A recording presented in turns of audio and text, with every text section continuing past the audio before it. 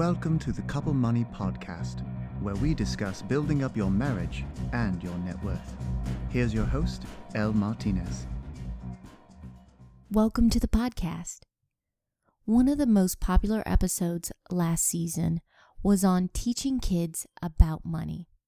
I had interviewed Ron Lieber, New York Times columnist, about his book, The Opposite of Spoiled. We discuss ways that we can help kids be more comfortable with both how they handle money and teaching them to be more thoughtful with their finances.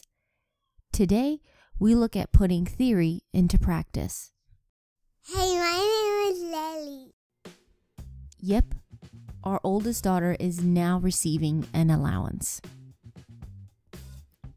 I gotta be honest, it has happened all too fast. She was just a baby and seems like we blinked and now we have a preschooler.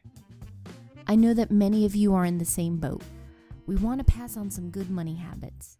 So I'm hoping that giving you a peek at how we're doing it might make this milestone much easier. I think one of the first questions parents have to tackle is, when should we start an allowance? Believe it or not, some preschoolers may be ready for an allowance.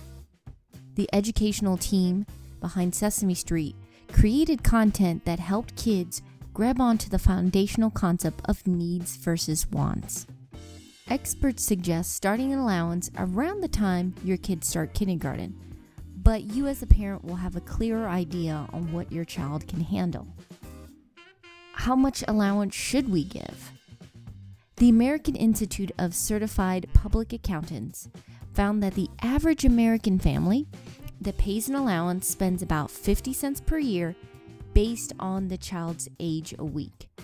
So an 8-year-old would get about $4 a week. Because our little one is 4, we're going to start real small, $1 a week. We're pretty sure it'll go up later, but right now she's happy with what she has. In case you're wondering how she can learn about spending if we're only giving her $4 a month, what we've come up with is a contribution system. Any extra items that she wants or something special, she has to put something in and we'll match it. For example, we have snacks as part of our grocery budgets, chips, sweets, you name it. We'll pick up things on the list that all of us enjoy. However, if she wants to get a particular snack that she wants for herself, she has to put that money in. What about chores? Should we tie chores to an allowance? I think there's a valid case to be made for both sides. For us though, we decided not to tie them together for now. We're a family, and to keep things manageable, all of us have to contribute. We expect the essentials, like keeping her room pretty neat, feeding her cat, to be done regardless if she gets an allowance or not. The good news for us is that she enjoys doing big girl stuff, so we don't have a problem with her cooperating with chores. If she does, and I expect it will happen, then we're going to take a privilege away, such as tablet time.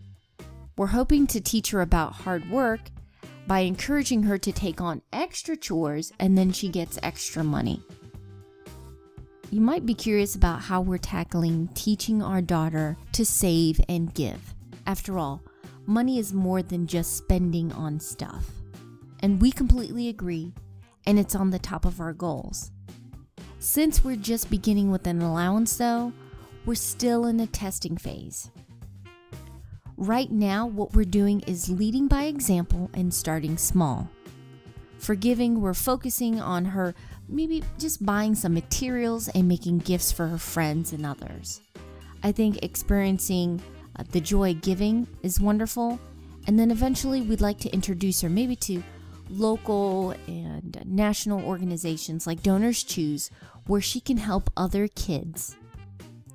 I'll be updating my blog as we delve into this further, but I'd really love to get your thoughts and ideas about allowances. How much do you guys pay? When did you start? Do you have any tips? Please share them. Visit couplemoneypodcast.com and add your comments. We can help one another out.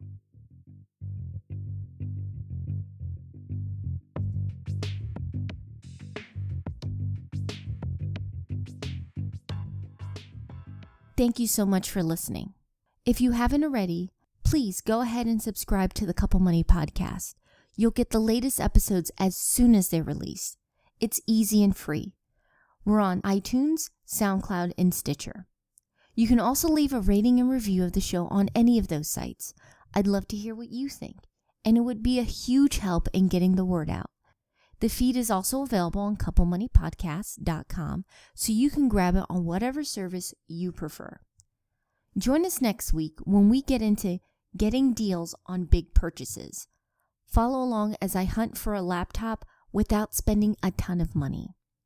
Until next time, take care.